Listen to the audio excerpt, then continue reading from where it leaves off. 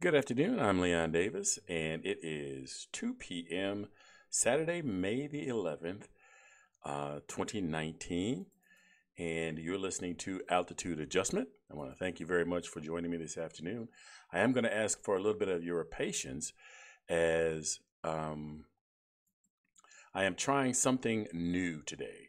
It was a last minute decision, so it's Murphy's Law is probably going to be in a full effect, but I will try to manage that as best I can, make sure that the show goes as intended. Today's podcast, so I'm going to check and make sure everything is performing as it should. And then I'll get started.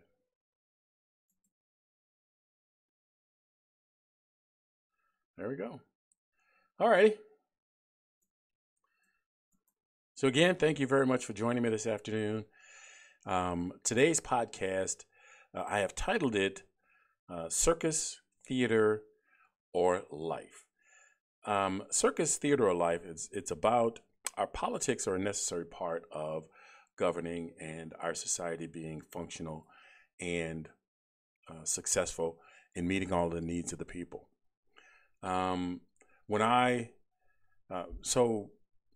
Circus is actions that are outrageous or outlandish just for the sake of the outlandishness of it. It doesn't have a governing purpose, and it is not for the benefit of the Commonwealth or any other people involved.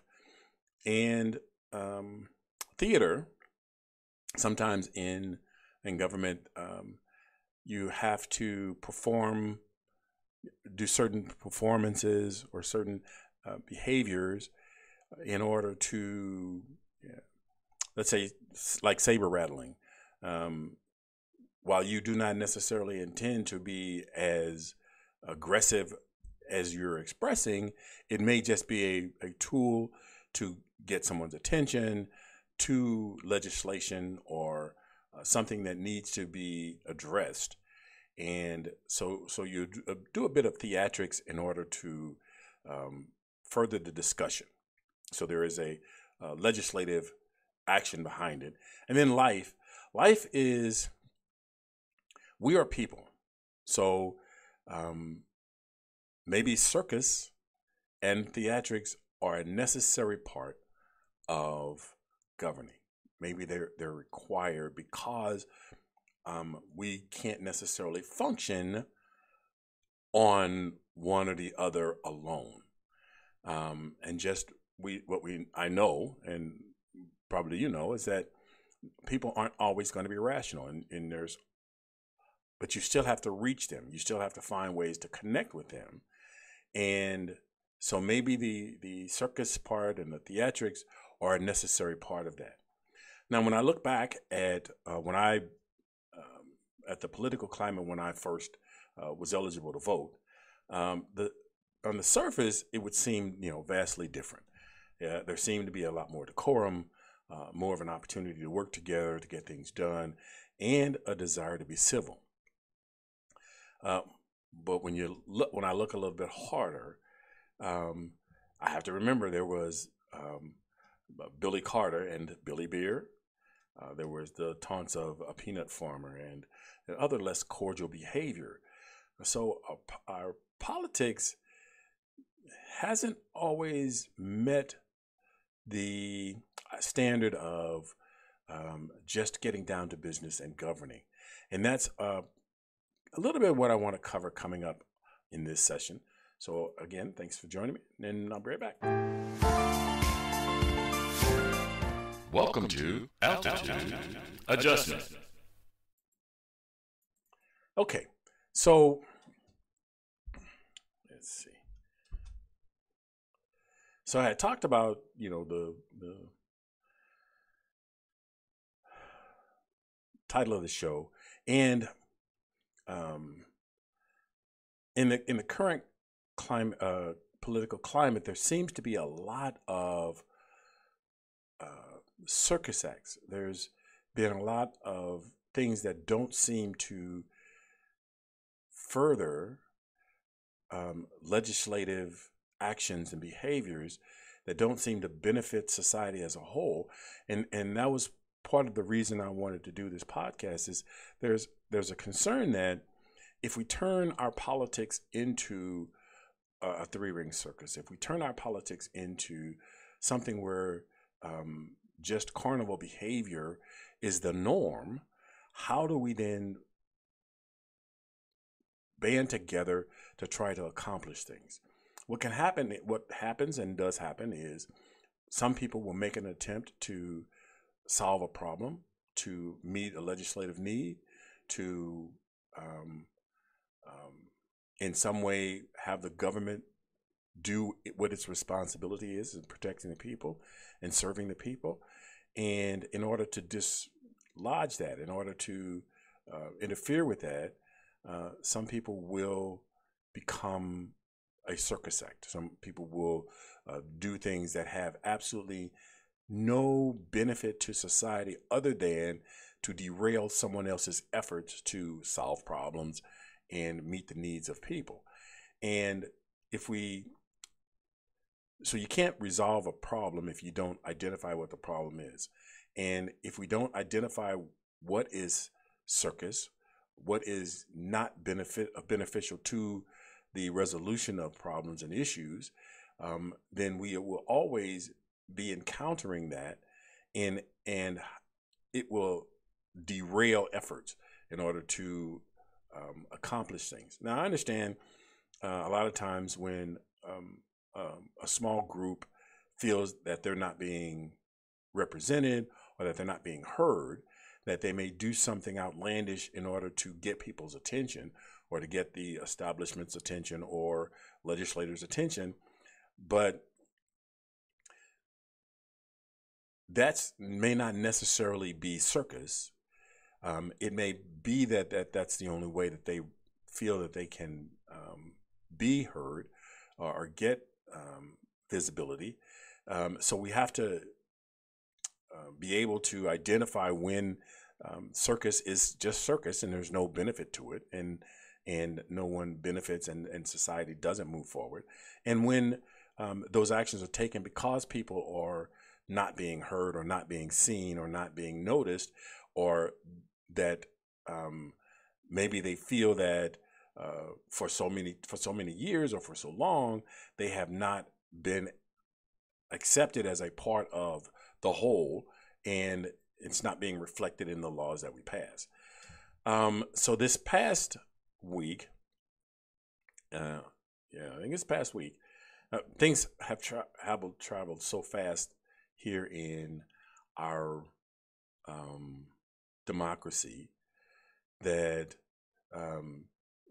so much is happening in such a short period of time. It's easy to confuse if it was this week or last week. There's all of the so the report came out, the Mueller report, and William Barr winds up in testifying in front of Congress.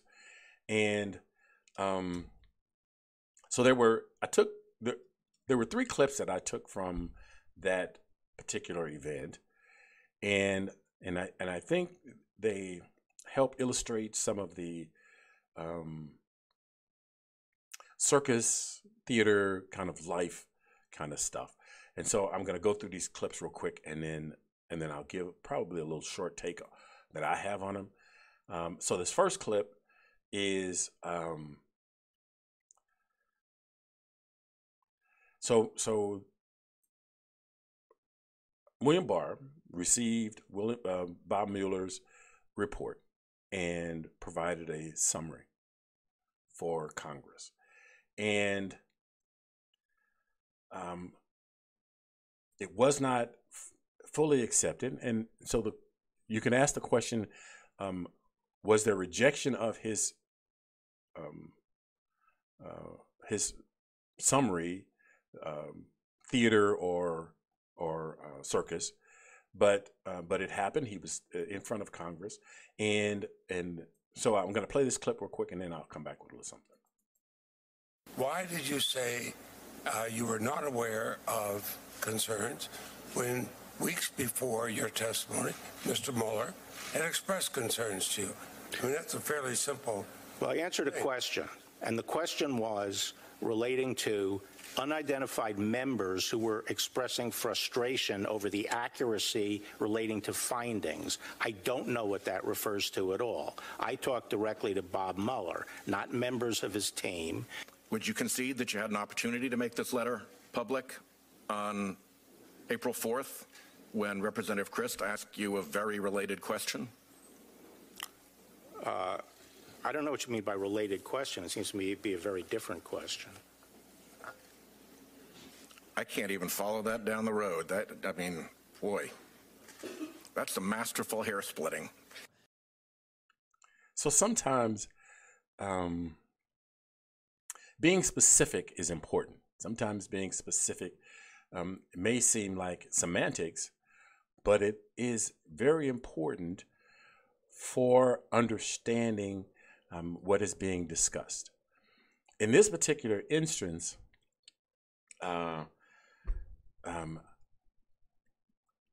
so part of the question that I had was this theater,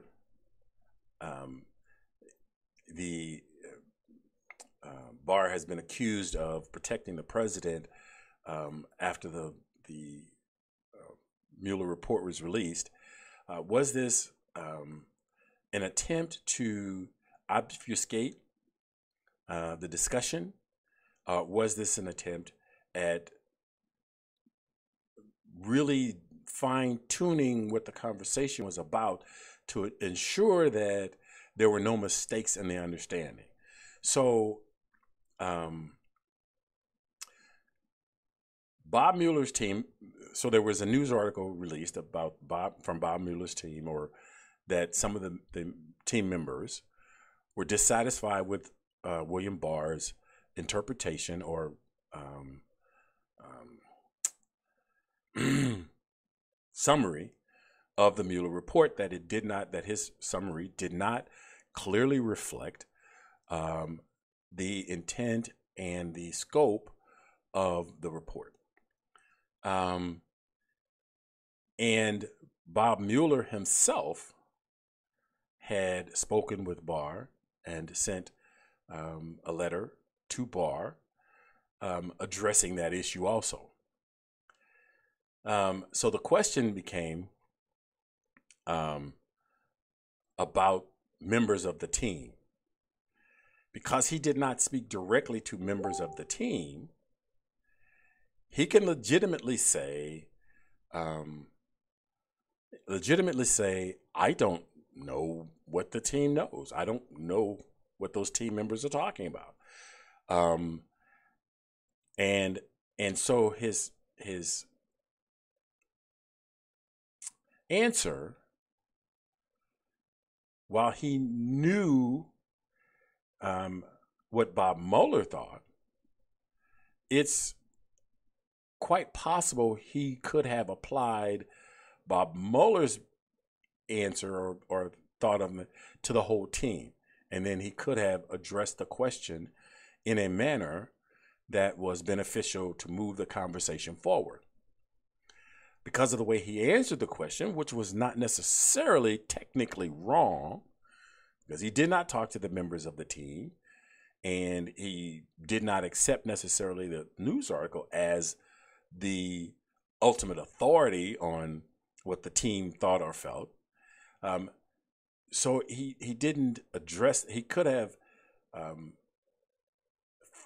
answered the question in such a way that reflects, I know what, I know what Mueller has said, and I'm guessing that Mueller spoke for his team, but he chose a very cryptic way, I think cryptic, in answering the question. It was avoidance of, so he never mentioned, when he was asked that, he never mentioned that he had received a letter from Mueller, which he could have easily, if they were members of Mueller's team, and Mueller sent, being the head of the team, sent a letter, he could have easily, grouped those together in the course of answering that question, so to move people forward, and that didn't happen. how did that? So the question then becomes, how does that help? How does that benefit? Is it something that moves us forward, or does it cause us to go back and reformulate the question and make sure that that we're asking the right questions, or is it just an opportunity to throw a wrench in the process? So I'll move on to the second clip. This is, well, I'll play the clip and then I'll come back.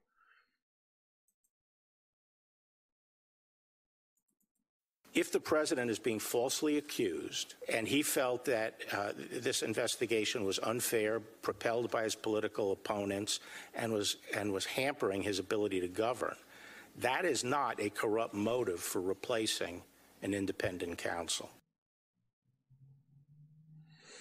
So this one was a little more. There was a little more nuance in the conversation, in the answer to the question. So so Barr says, if the president feels that Mueller's investigation hampers his ability to govern, there is no corrupt intent in trying to stop that investigation. Now, the thing about the investigation was that the number 45 acted improperly and illegally, and not in the best interest of the Commonwealth in running for office. So the question then becomes, is he allowed to eliminate an investigation that investigates his behavior that may be criminal? So if he is a criminal president, and I'm not accusing him of being a criminal president, I'm just hypothesizing. If a president is criminal and doing criminal behavior, and an investigation is started into their behavior, well, of course, that is going to impact their ability to govern, because it is investigating the president's behavior. Now, I'm not saying it impacts his behavior to where he cannot govern. He most certainly can continue to govern. But the scope of the investigation was to determine if there is some wrongdoing there. And any president or any leader or anyone in a position of authority should not be able to eliminate investigations into their behavior when it's considered criminal. In our government system, there are 3 branches of government, and each one is responsible for overseeing the behavior and performance of the other one in an attempt to ensure the best outcome for our citizens. So in this particular instance, it did not matter whether his motives were corrupt or not, but trying to stop the investigation, whether he thought it was hampering his ability to govern or not, to me would seem wrong. And so I didn't know if this particular instance was obfuscation, or was it circus, or was it just an attempt to hide things, to muddy the conversation. And this last clip, I'll just go ahead and play it.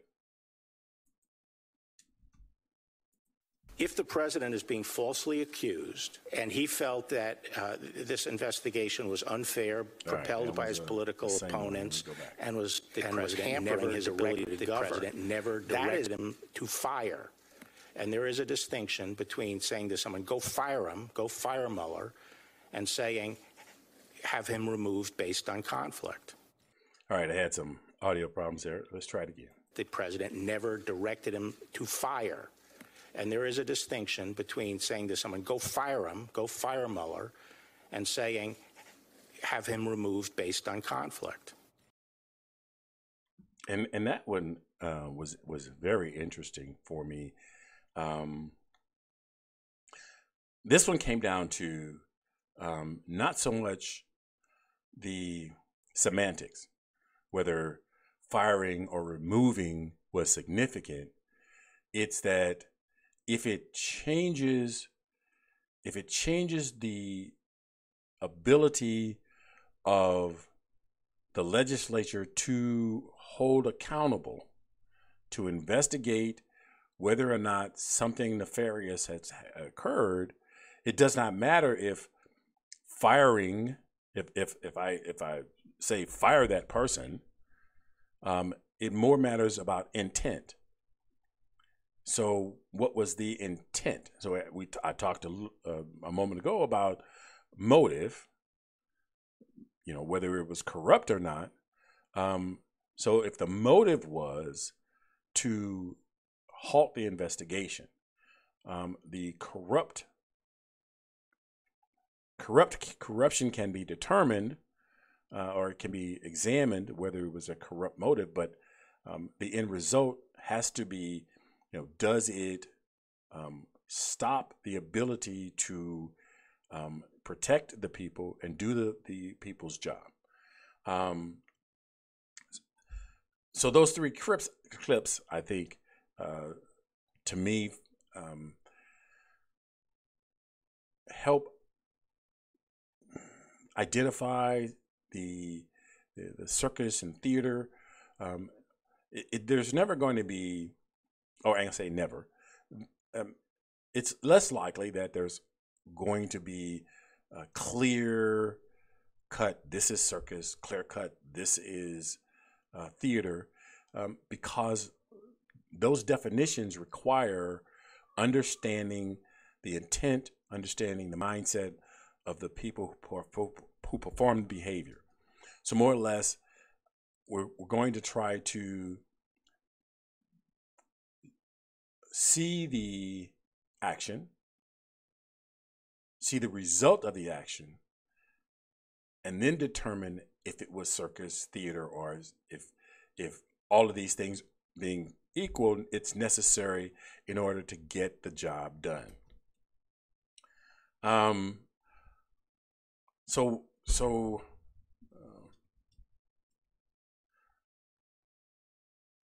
One of the things I talked about as far as theater goes is saber rattling, being a part of the political theater. And so I ran across this article today. It was on NPR. And if you look at the scrolling text at the bottom, it's the NPR article. And you can find the article title and then find the article. Now I'm going to read just part of the article. There is quite a bit more information in the article that I think is going to be important. But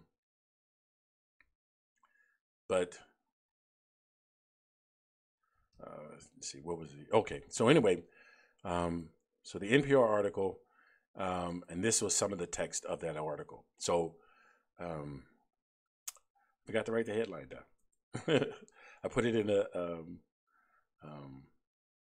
the scroller, but I didn't put it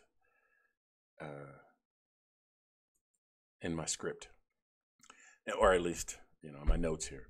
So the article was that HUD was making some changes that was going to cause thousands of people to lose their home, including 50,000 children.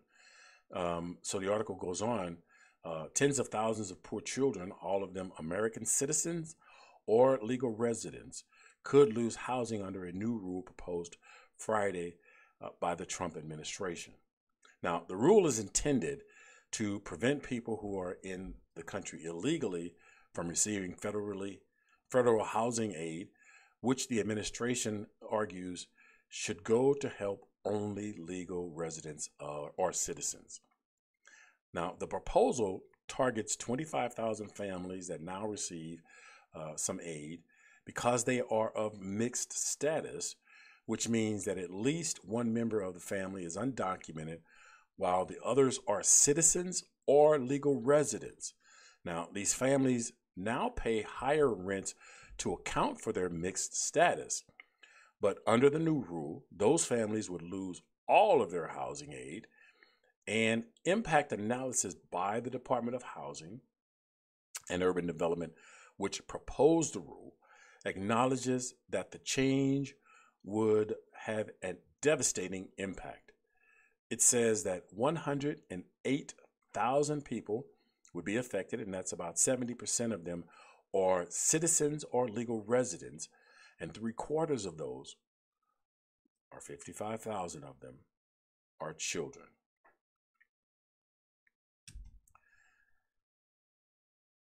So I've talked earlier in an earlier podcast, and so I don't know if this is theater or if this is circus. It has a negative impact. So it's hard to say that there's no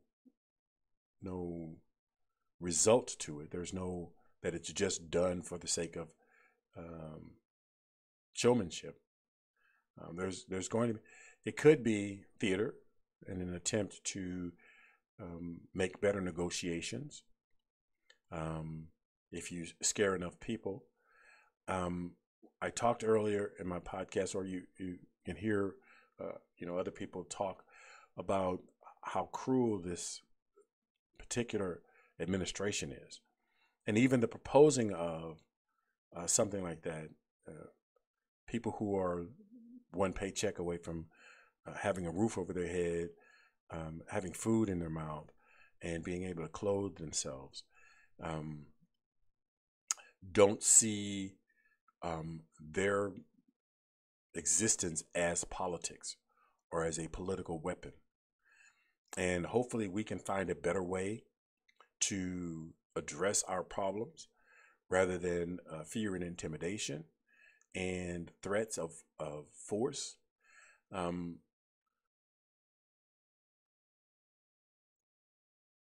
So trying to address this particular, or things like this that comes out of the current administration, people are trying to address the problem as best they can. And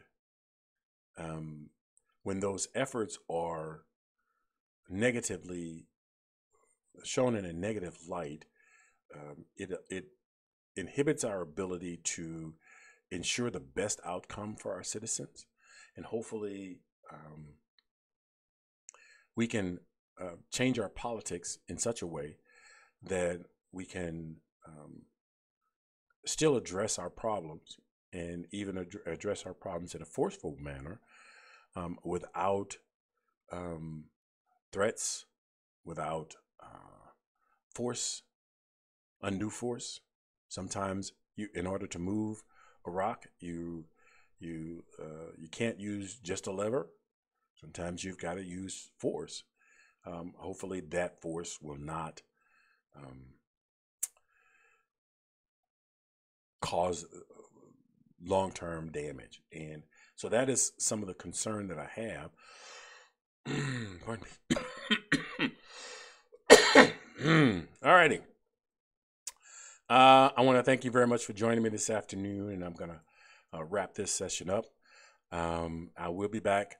So today, for the first time, I streamed my podcast on Facebook and YouTube at the same time. I keep a copy of the podcast, the video podcast, available on the YouTube channel. Make sure you visit the website for the video podcast. The audio podcast is available on several sites, and you can visit the website to get all of that information.